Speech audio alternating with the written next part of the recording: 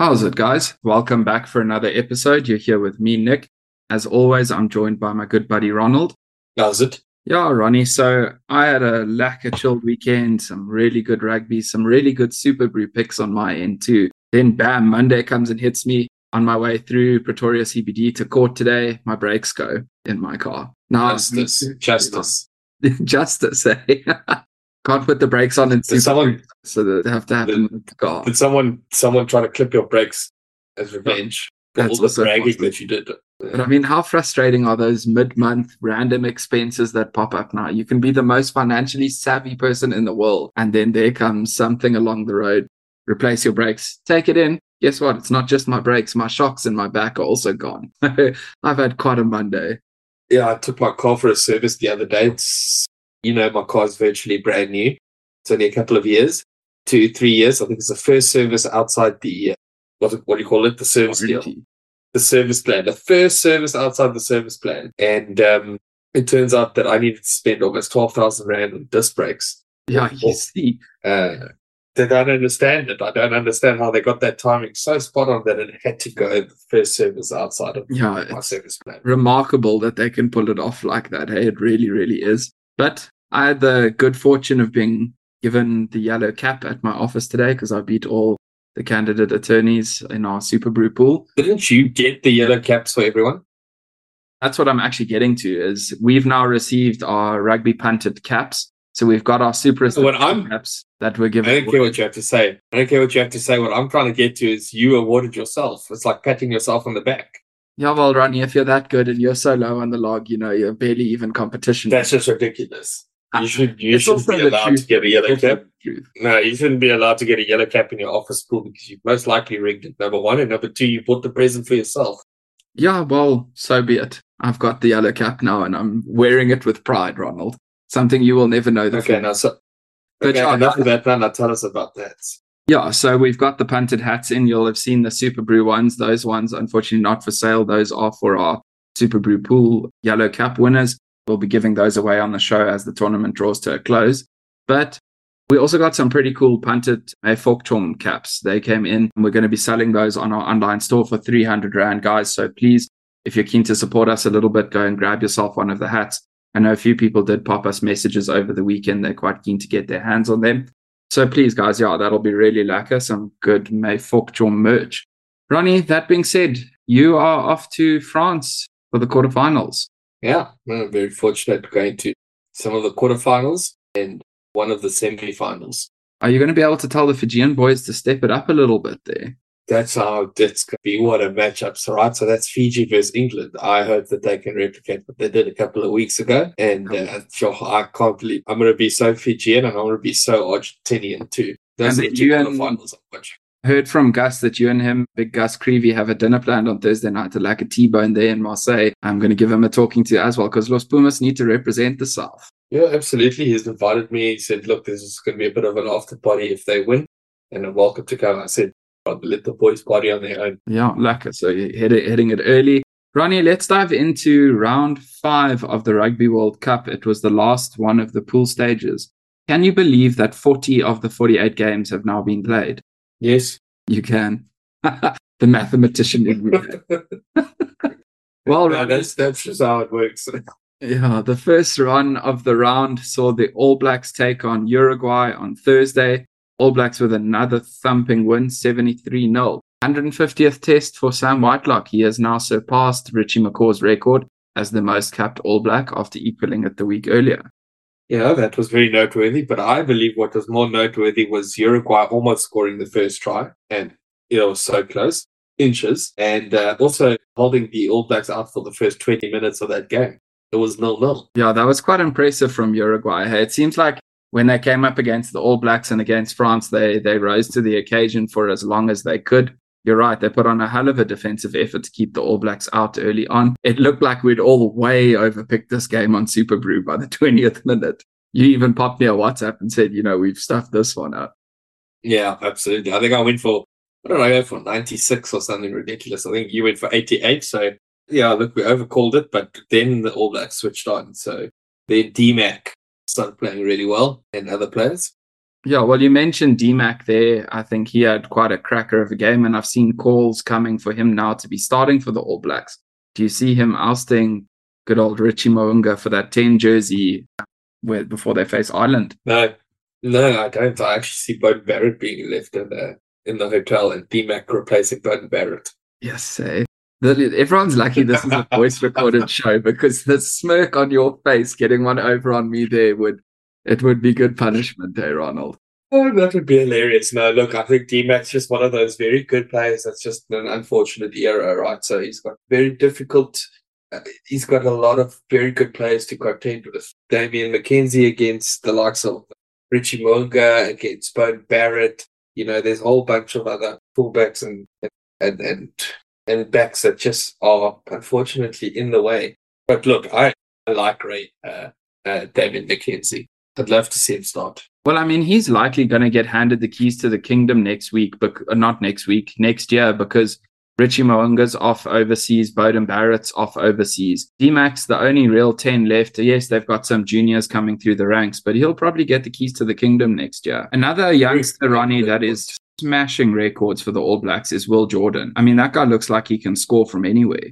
Yeah, and that's one of the backs I was talking about, right? So you have to make sure that Will Jordan's in your team at this. If you're an All Black coach, if you're Ian Foster, you make sure that Will Jordan's in your team, because he's a try scoring machine, right? He just seems to be able to score from anywhere on the field when it doesn't look like anyone's even able to score. Yeah, you've got to have him in your team. And there's a big argument. You've got to have Bowden Barrett in your team. And then the question is it Richie or is it Damian McKenzie at 10? And yeah, Richie Mo'unga seems to be favoured based on his performance with the Crusaders. Yeah, I think I've seen Will Jordan score more than Vic did at Hatfield Square back in the day. But I mean, lightning quick on the wing, combining well with Geordie Barrett at 12, the All Blacks are starting to look like a much more polished product than that which faced the Boks early and France early. Going to be a hell of a contest. But then also, Ronnie, a bit of a concern. We saw Tyrell Lomax get taken off the field. It looks like he may have been rushed back from that cut in his leg, some heavy strapping down there. Not too sure what the situation is with him, but hoping he'll be available for them going into the playoffs. Yeah, I thought it was a superficial wound. I thought it was flesh only.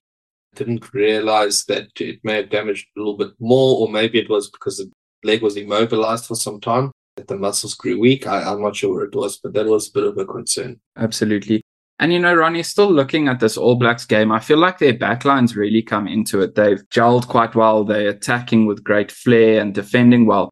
I just feel like the All Blacks pack is still struggling a little bit behind. You know, Guzzler, Sam Whitelock, not putting in the big shifts yet that we've come to expect from them. And they're going to need to step it up now. It's go big or go home. It's the precipice of these guys' test careers. Oh, it's a big word like marmalade. But yeah, Nick, I actually believe what we're witnessing here is a softening of the All Blacks as a result of the lack of Springbok competition that they were used to in Super Rugby. Yeah, they're not having to contend so much with the Wallabies, that they're starting to lose some of that attritional warfare, trench warfare skill sets that they used to possess. Ronnie, let's then go over to France versus Italy. And this is a game that really got under my skin a little bit. France getting a 60-7 point win over Italy. What the hell happened to Italy at this World Cup?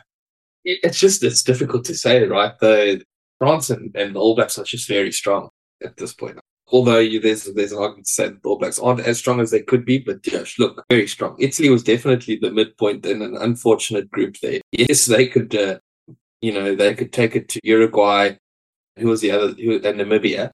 But yeah, look, they were always up against it when it was the All Blacks or France.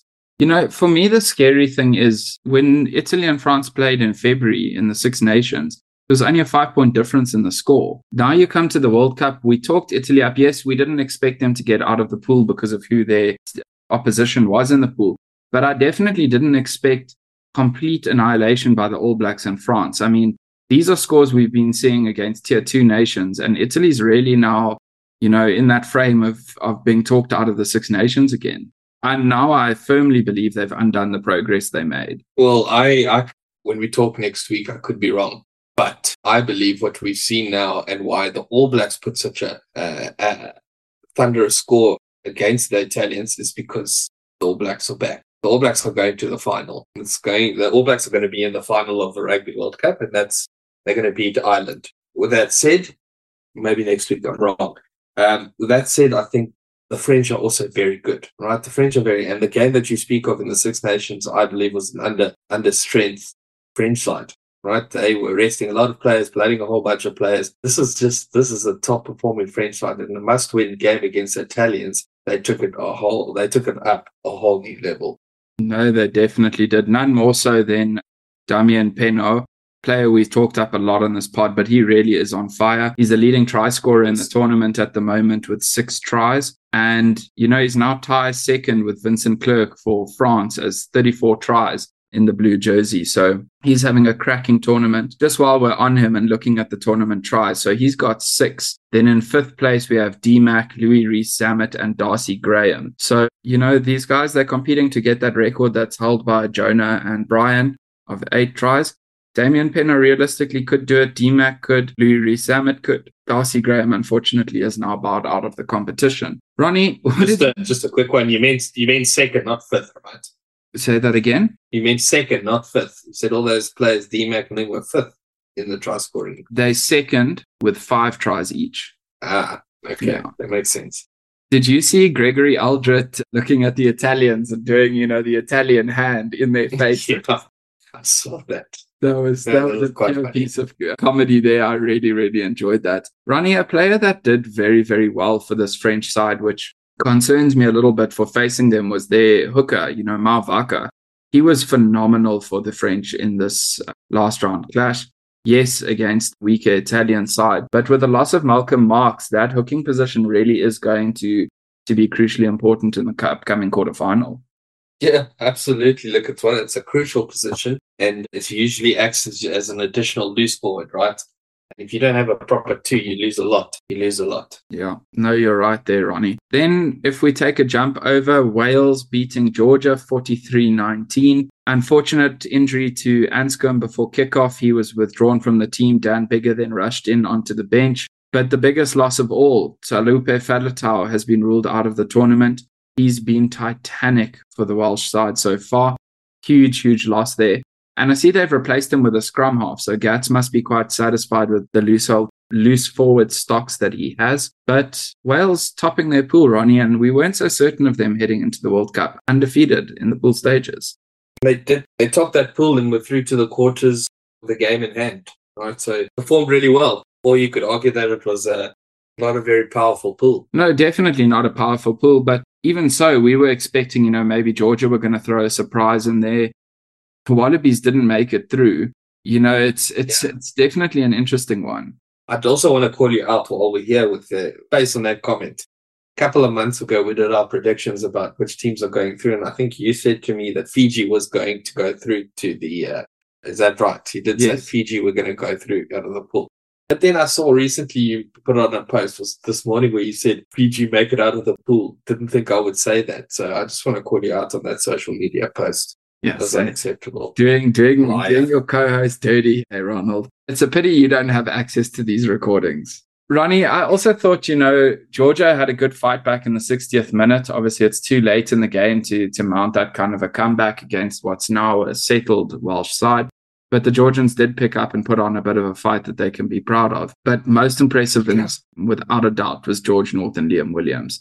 They combined well. They handled the pressure well. They kept that backline in shape. And I think Williams crucial at the back for Wales going into the playoff stages as well. Yeah, that said, Wales still let 19 points through.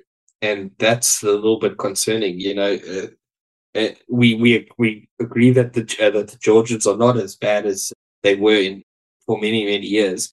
They're actually a very decent team at the moment, and everyone's obviously made comment about them needing to be in the Six Nations or whatever, or entering into some sort of competition somewhere. So with that said, Wales should be concerned about the amount of points that they still let through, because now we're going into the knockout stages. If you let 19 points through, you're going to lose the game. Absolutely, Ronnie. Then we go over to England versus Samoa, where we had the Samoan performance. I think we've all been waiting for it this World Cup. But England eking out an 18-17 point win in that fixture. England were lucky. That's all I have to say. England were lucky with the bounce of the ball, that one try that was disallowed for the Samoans, which I learned that they could actually bring the And they could actually reverse the try even after the conversion had been kicked. I now recall that something like that actually came about, but I completely forgot about it. But, had that ball bounce a little bit to the left, a little bit to the right or something, it was on for Samoa, and they very easily could have come away with a win. And I think in many cases with many referees, they might even have let that try stand. Yeah, I think it was a bit of a shocker for the English. They did still manage to top their pool, also going undefeated. And we weren't so sure they would get out of their pool either with the lead up that they had under Borthwick. But Nigel Awang, he was very impressive for Samoa. 2 tries, very, very skillful with ball in hand. But it really was them sort of coming into their own finally. And again, we come back to this. Is it because they've now had a few games together? They're getting some continuity? Because we know these Pacific Island teams are robbed of game time in the 4-year cycle, and they only really get a long time together and to prepare together when it comes to the World Cup. So that could be what we're seeing here. But England, for the nation that they are, inventors of rugby, rugby's richest nation, a 1-point victory over Samoa leaves them looking very vulnerable heading into the playoffs. My favorite part of that game was when Owen Farrell's kick for post was disallowed for eating up too much time. Right? Yeah, that shot clock. A few episodes ago, I was complaining about that shot clock and how Kerwin Bosch gives me anxiety when he's leaving it so late. Let me tell you, I'm converted. I love it now. I didn't think that they would call it back because it was seconds, right? It was the time ran up and then he kicked it through. And it wasn't like the time ran up, he waited another 5 seconds and then kicked it. It was like that. And I was wondering how hard that line was going to be, and now we know. If that shot clock if you haven't kicked by the time that shot clock reaches 0, you're not kicking that ball. Yeah, no, for sure. And then Ronnie, well, even with missing that kick, Farrell is now England's top point scorer. He pipped Johnny Wilkinson this weekend and will probably still get a few more points in the tournament. Jack Willis suffering an injury for the English, though. He's been ruled out of the tournament, and they've called up Sam Underhill, which I think boosts their loose forward stocks quite well. Whether or not he'll feature in the playoffs, we're not so sure, but a good selection call, I would say. Then over to the game that mattered most to us this weekend, Ronnie, with all the conspiracy theories surrounding it and whatnot. Ireland came out to hammer Scotland and ultimately won the game 36-14. What did you make of that one, Ronald? Well, firstly, I thought it was quite funny our exchange before the game happened. The permutations have been going for a while now, and I've been on top of it. And then you came to me and you were like, no, I smell a rat. And then we had a bit of an exchange, and I explained to you that it was virtually impossible for the Springboks to not go through.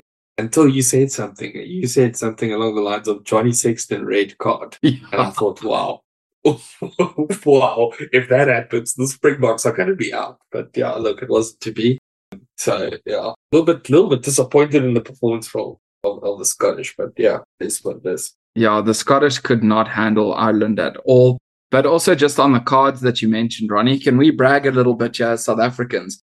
0 cards received in the World Cup. The only team with a clean record in this tournament.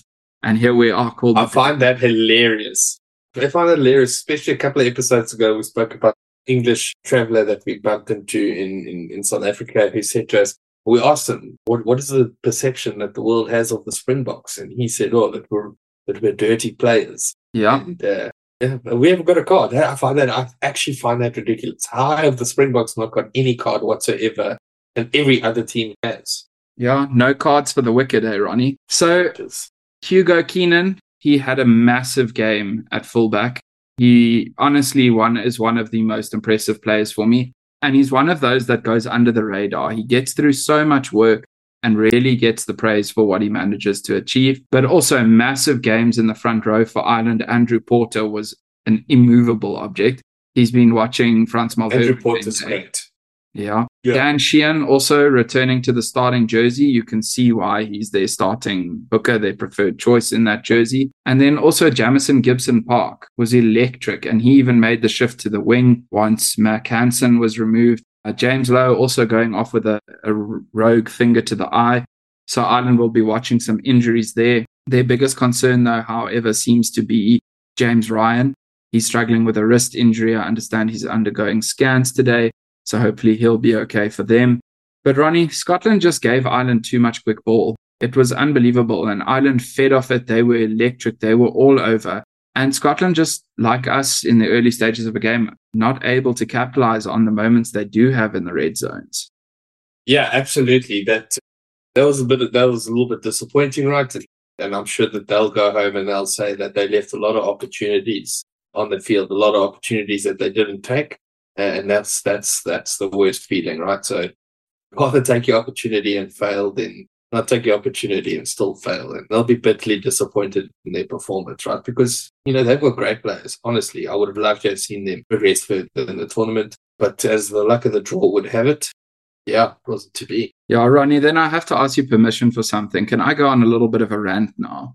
You've been doing that all along. You don't need permission. I just thought I'd have some manners today for a change. But I need to talk here about Clive Woodward and some journalists in general with this clickbait nonsense. No, he's not a sir. This clickbaity nonsense that goes on, because I posted a simple graphic of the permutations on Punted and had a few people popping off at me that I'm a conspiracy theorist and clickbait and whatever. And I replied to them and I said, we are not about clickbait here. That's not who we are. We don't talk about players' personal lives, all of this stuff. That's our way of handling the sport. But then you come to someone like Clive Woodward, looks at this game and he's like, guaranteed South Africa to go home. Guaranteed. Just to get the bloody clicks out. And then you've got nonsense drivel being written by this guy about rugby all the time. How does he get a voice in this game, Ronnie? When was the last time he actually said something that validly contributed to the conversation? 2003, when he was the coach for England. Yeah, that was probably his last useful contribution to the game. No, Clive. Yeah, look, but that's what they've said now. England have been looking forward to a changing of the guard. They've overutilized that 2003 winning team now to the point where they need some fresh blood. They need to win a World Cup so they can get rid of these guys now. But yeah, look, I agree. To Sir Clive, I'll give him the honor that he deserves. Sir Clive has said some ridiculous things over the last couple of years. Very ridiculous, actually. Absolutely ridiculous. Ronnie, then we go over to Argentina versus Japan. Los Pumas getting a 39-27 win there. A much-needed victory because this decided which of those two sides would make the playoffs. Argentina scoring in less than a minute, signaling some good intent. They did rotate the squad, brought back a lot of the frontline players for this one. And then we also had Carreras getting a hat-trick. So great attacking intent from the Argentinians. Yeah, look, I think great attacking, great showing intent. I think that's the correct word that you use. That the Argentinians showed intent, and that was what we really wanted to see from them a little bit earlier in the tournament, especially when they played the likes of England and such. But yeah, look, props to them. I thought they played a good game. But the Japanese were in it, right? So, it was only really at the end where it ran away a little bit from them. They were in it. They could win it still up until like 60 minutes or whatever it was. So a little bit disappointed in how they closed the game up, but yeah, well done to Argentina. Very happy for them. Yeah, absolutely. And like you say, Japan really were in it. I mean, Argentina scored that first try, but shortly thereafter, Japan got a massive big scrum penalty. And, that would have really gotten them some momentum against the Argentinians who pride themselves on the set piece. But I think the Lapis Labuschagne yellow card really stole momentum from Japan in those closing stages, and ultimately Argentina joining us and representing the Southern Hemisphere in the playoffs. Ronnie, then we go over to the final clash of Pool B, which saw Tonga face Romania. Both sides had been winless in the tournament up to this point. Tonga coming out 45-24 victors over the Romanians. Pretty good game, though.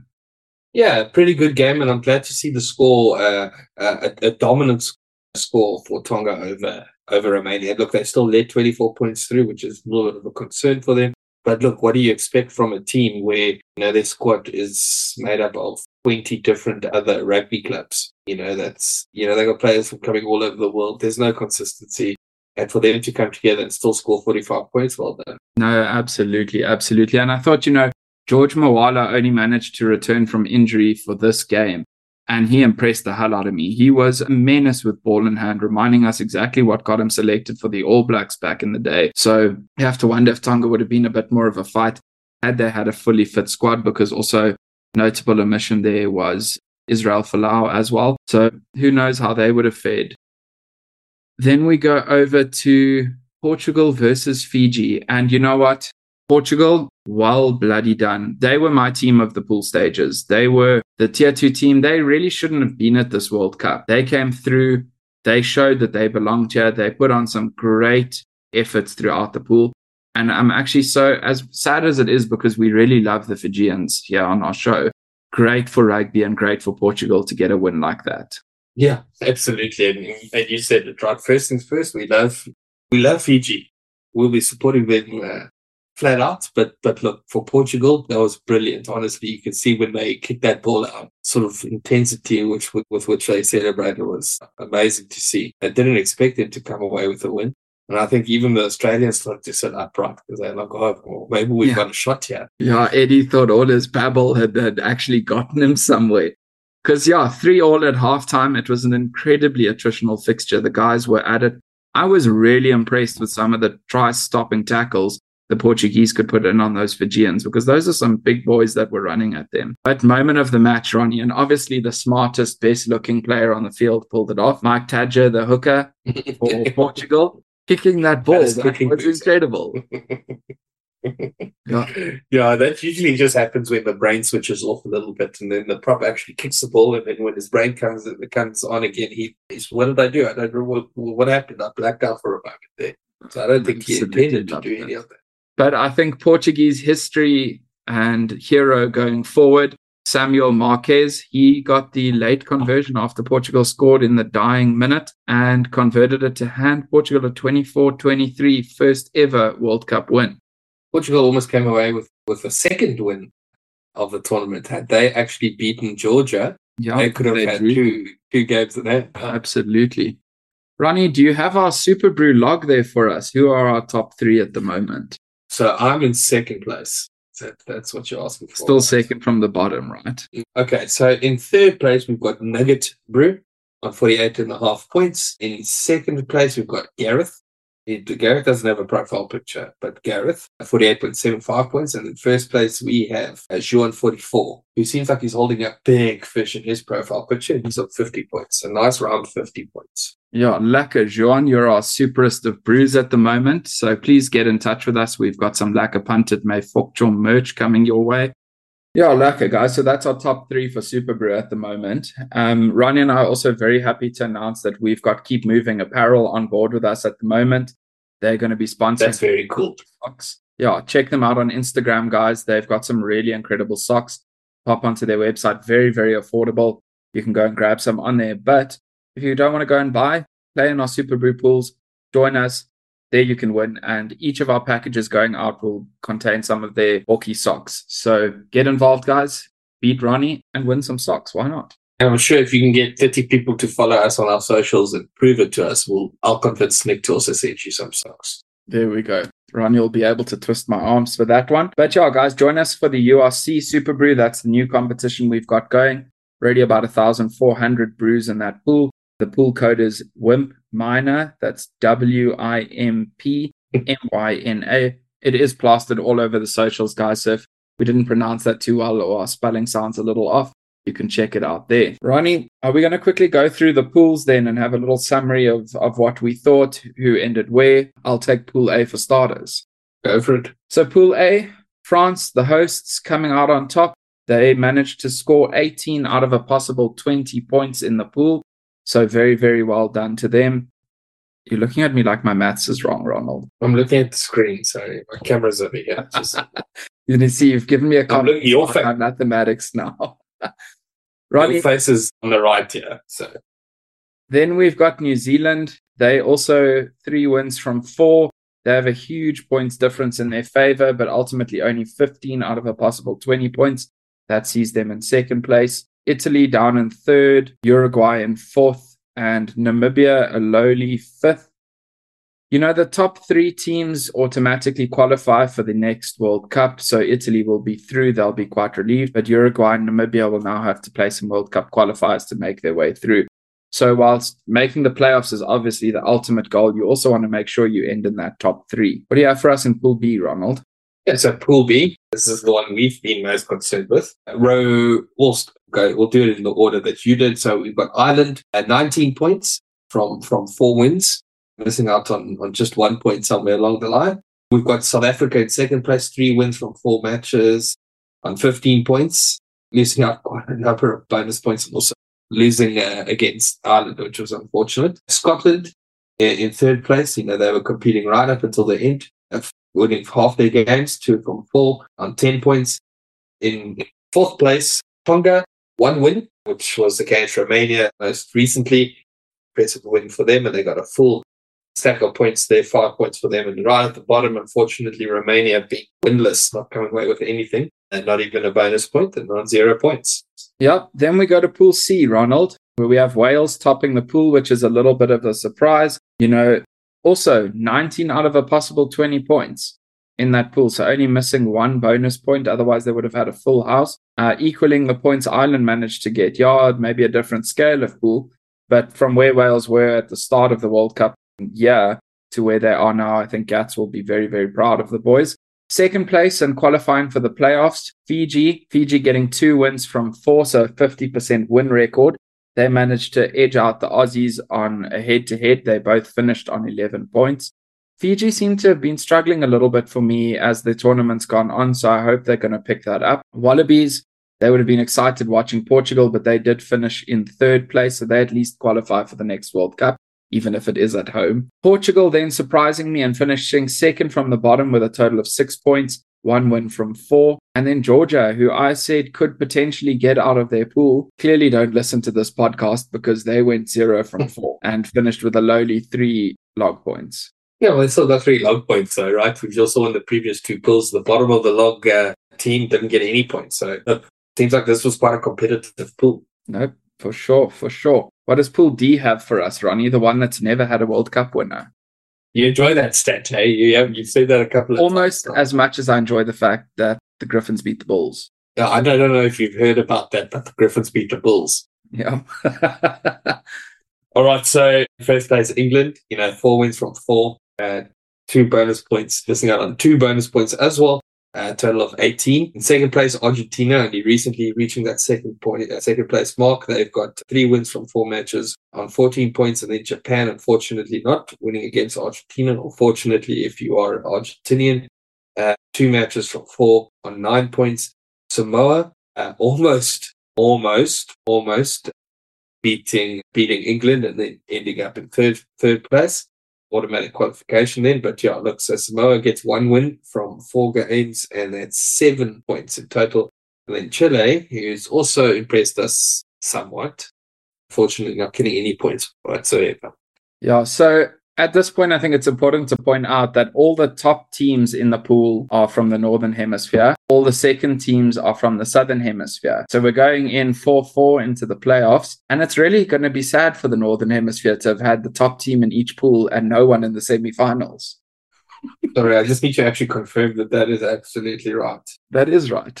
France, New Zealand, Ireland, South Africa, Wales, Fiji. Look, we planned that properly, right? So we didn't want to kick each other out in the quarters. We wanted to see each other all in the semis. So that's what's going to happen. All Southern Hemisphere semi-final. Everyone was looking at the Irish-Scottish game for the conspiracy. No one pictured what was going on with us Southern Hemisphere sides. Playing chess, not checkers. Exactly. Well, Ronnie, now that we know who's through to the playoff stages, I think it's an important aspect of the show that we take a look at upcoming quarterfinals with a bit of prediction and some chat about the games, what we're expecting. First up is Saturday, 5 p.m., that game kicking off in Marseille. Yes, Ronnie, you are going to be at that game, screaming for the Los Pumas, but big clash, Wales versus Argentina. Yeah, look, I'll be handling my inner Argentinian, so I'll be supporting them. I'm going to buy myself a jersey too. Or Augustine Crewe will just give me one of his old ones, I'm sure.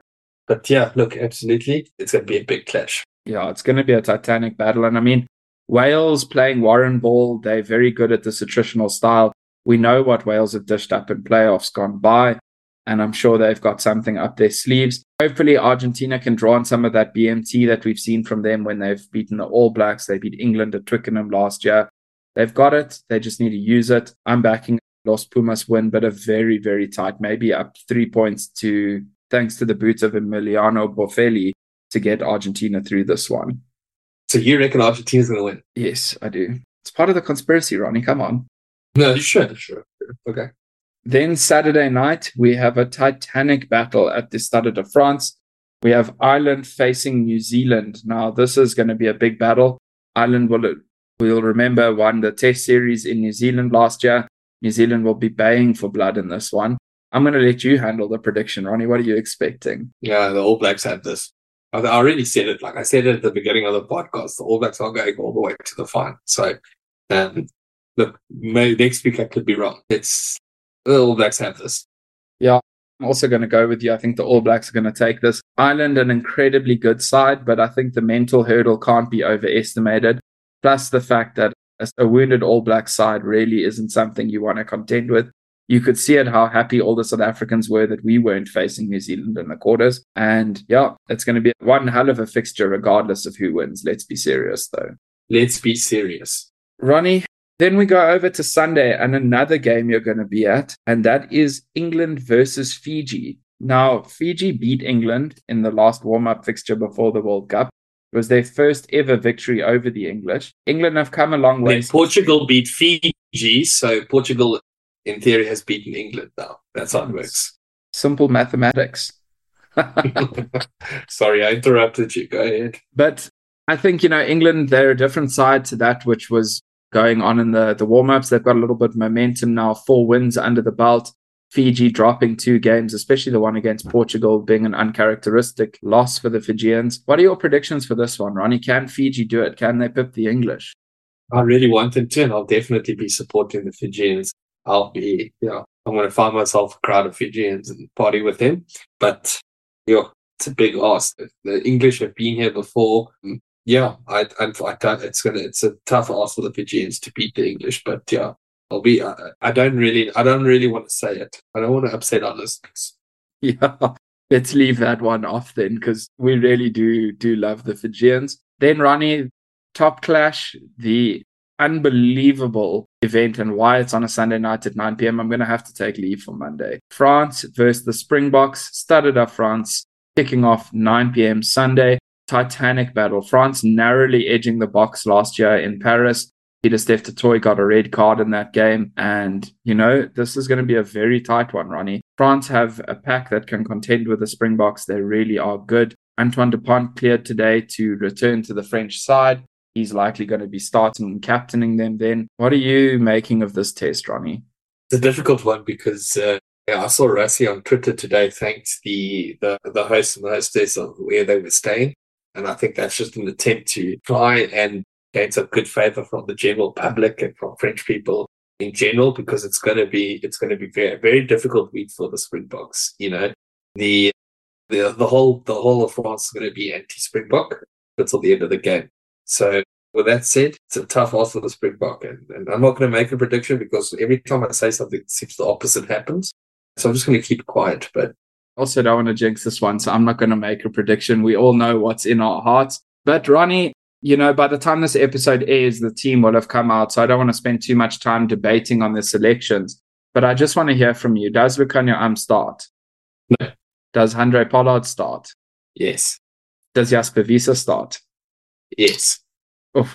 Okay. I think Dwayne has to start. I think Jasper, as much as we love him, hasn't had the effect in this World Cup that we've seen from him last year. Dwayne has been stellar for the Bokke. I'd like to see him starting. Lukhanyo, unfortunately, I don't think can justify making the starting team. Pollard, it's going to be interesting to see if we go for Mani or Handré and which of them features on the bench. But I do expect both of them to be in the 23. Yeah, so let's just agree. It's probably not going to be a 7-1 split, right? It's going to go down to a 6-2 split, and it definitely won't be a 5-3 split. Like we need our forwards to print up. So a 6-2 split. So that only leaves 2 positions for a backline player, and which backline player are you going to be there? Is Willie Leroux, is it Damien Willemse, right? Is one or the other, right? It's going to be there. Well, you see, I'm going the complete different. Because if you go for a 6-2, you've got 2 backs, you've got Kobus Reinach in the one, then you're going to put Mani or Handré in the other. That means Willie Leroux or Damien Willemse doesn't make the match day 23. Yeah, okay, but you believe that we need a scrum off. We don't need a scrum off. Well, we did take 5 so clearly the Springbok management think differently. Yeah, well, we had 5 good scrum halves, and we had a couple of injured players, so we just filled it with scrum halves or scrum halves / wings. But look, you're going to put a utility back in Damian Willemse, needs to obviously feature, and then if not Andre if Martin Lebok starts at 10, then Andre Pollard has to be the 22 jersey, right? So that's my 2 backs. I think we might see the 5-3 in this one, to be honest with you, Ronnie.